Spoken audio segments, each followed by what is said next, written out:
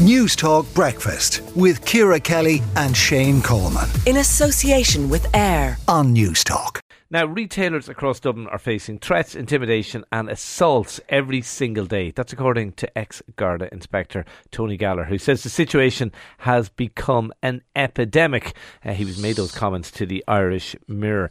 He now works as a risk security and event manager with Ash Tree Risk Group, and Tony Gallagher joins us now. Tony, just kind of outline what you have seen in Dublin city centre. Yes, good morning, Shane. Morning.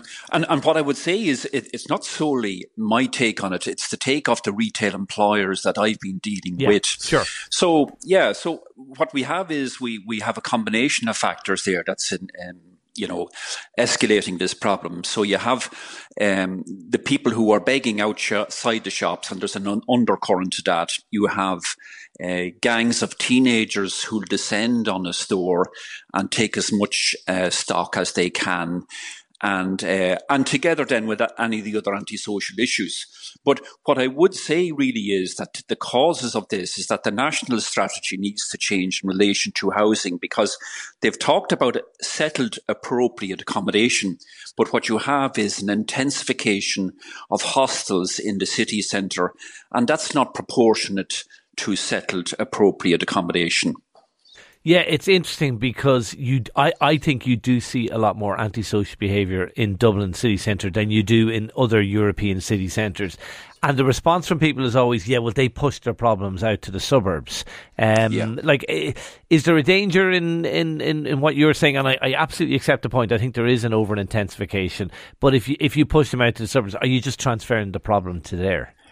Yeah, and I suppose nobody's talking about pushing them out either, and we need to have a humane approach to it, and I'm all in favour of that as well. I mean, the article is quite robust, but I certainly have a compassionate side to me. And the human appeal that I would say is in relation to people who decide to give money to people who are begging is to assess the person that you're giving the money to. Are there obvious signs of poverty? Are there worn out clothes, shoes, etc.? Because when they do give money to these people, they're contributing to their addiction problems, be it drink and drugs. And there's some of them earning up to €200 a day yield out of this. Do you think they actually are making that much out of it? They are, yes, because what's happening, Shane, is they're coming into the retail shops and to the restaurants, and they're looking to convert their coins to cash. And that's the amounts that you're talking about. In some instances, not all instances, of course. Tell us about some of the things you have seen, because I know you working now in security. In fact, I think you were threatened yourself in Dublin City Centre. Yeah, that's right. So typically kind of my role is we're dealing with retailers, and part of my work is I'm evaluating and carrying out risk assessments at each premises. And in doing so, I've spotted theft myself occurring, and being civic-minded, have tried to do something about it. And then to be physically threatened myself on 3 occasions, I can say, in different parts of the city. And so what I'm saying is, Shane, I suppose, is there's an undertone to the begging, and what the customer who is begging will present a very nice, friendly image to the person who they desire to get the yield of. But if that doesn't happen, or if the staff member is trying to transact their business and trying to open their store and trying politely to move them on, they're threatened. Is it a nightmare running a shop or any kind of business open to the public in Dublin city centre? Do you just have to expect grief? Mm-hmm. Does that come with the territory? No, I don't think it should have to come to the territory. Oh no, I'm not saying it should, but does it come with the territory? It comes with it, but it shouldn't have to come with it, and there should be support to help more the businesses.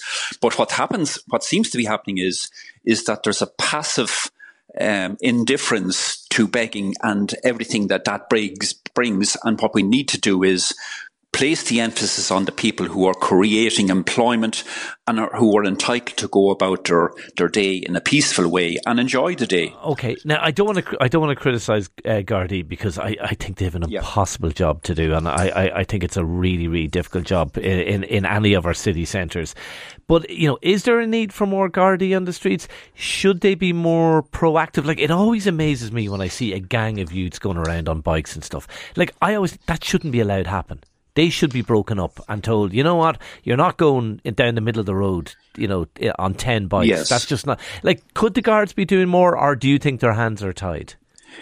I think the guards are doing their best. The legislation is not robust enough to give them the extra bit of power that they need, because they have to wait until the behaviour changes. The point where you mentioned about groups of cyclists and the apprehension that brings in a city centre environment, that's one set of circumstances. If the same group were gathered out at a beach or a beach area for social recreation, that's another behaviour issue. So I do think, in the context of where the gathering is, I do think that the Criminal Justice Public Order Act 2011 needs to be have a few add-ons to give the guards more power to deal with the situation.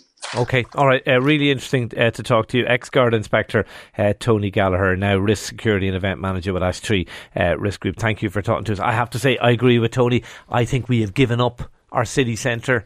Ordinary decent people have kind of given up the city centre. I regularly walk home that way. You've heard me saying it loads of time in the show. The amount of antisocial behaviour, whether it's drug dealing, people screaming into phones about their drug deal that hasn't happened, people urinating, or it must be a nightmare to work in a shop in the city centre. Yeah, it must be. And the guards can't be everywhere all the time. No, they can't. And that's why, maybe it's not more an easy... guards on the street, though? Yeah, I mean, it's not an easy answer, but we have to look at what's underlying all this, and that requires an awful lot more money and effort to tackle, but that's the secret. That's what's going to make the change. In the long term. In the short term, though, I think we need to clean up the streets. They did it in New York. I think we can do it in Dublin. Rudy Giuliani. Yeah, 53106 at a cost of 30 cents. Let us know what you think.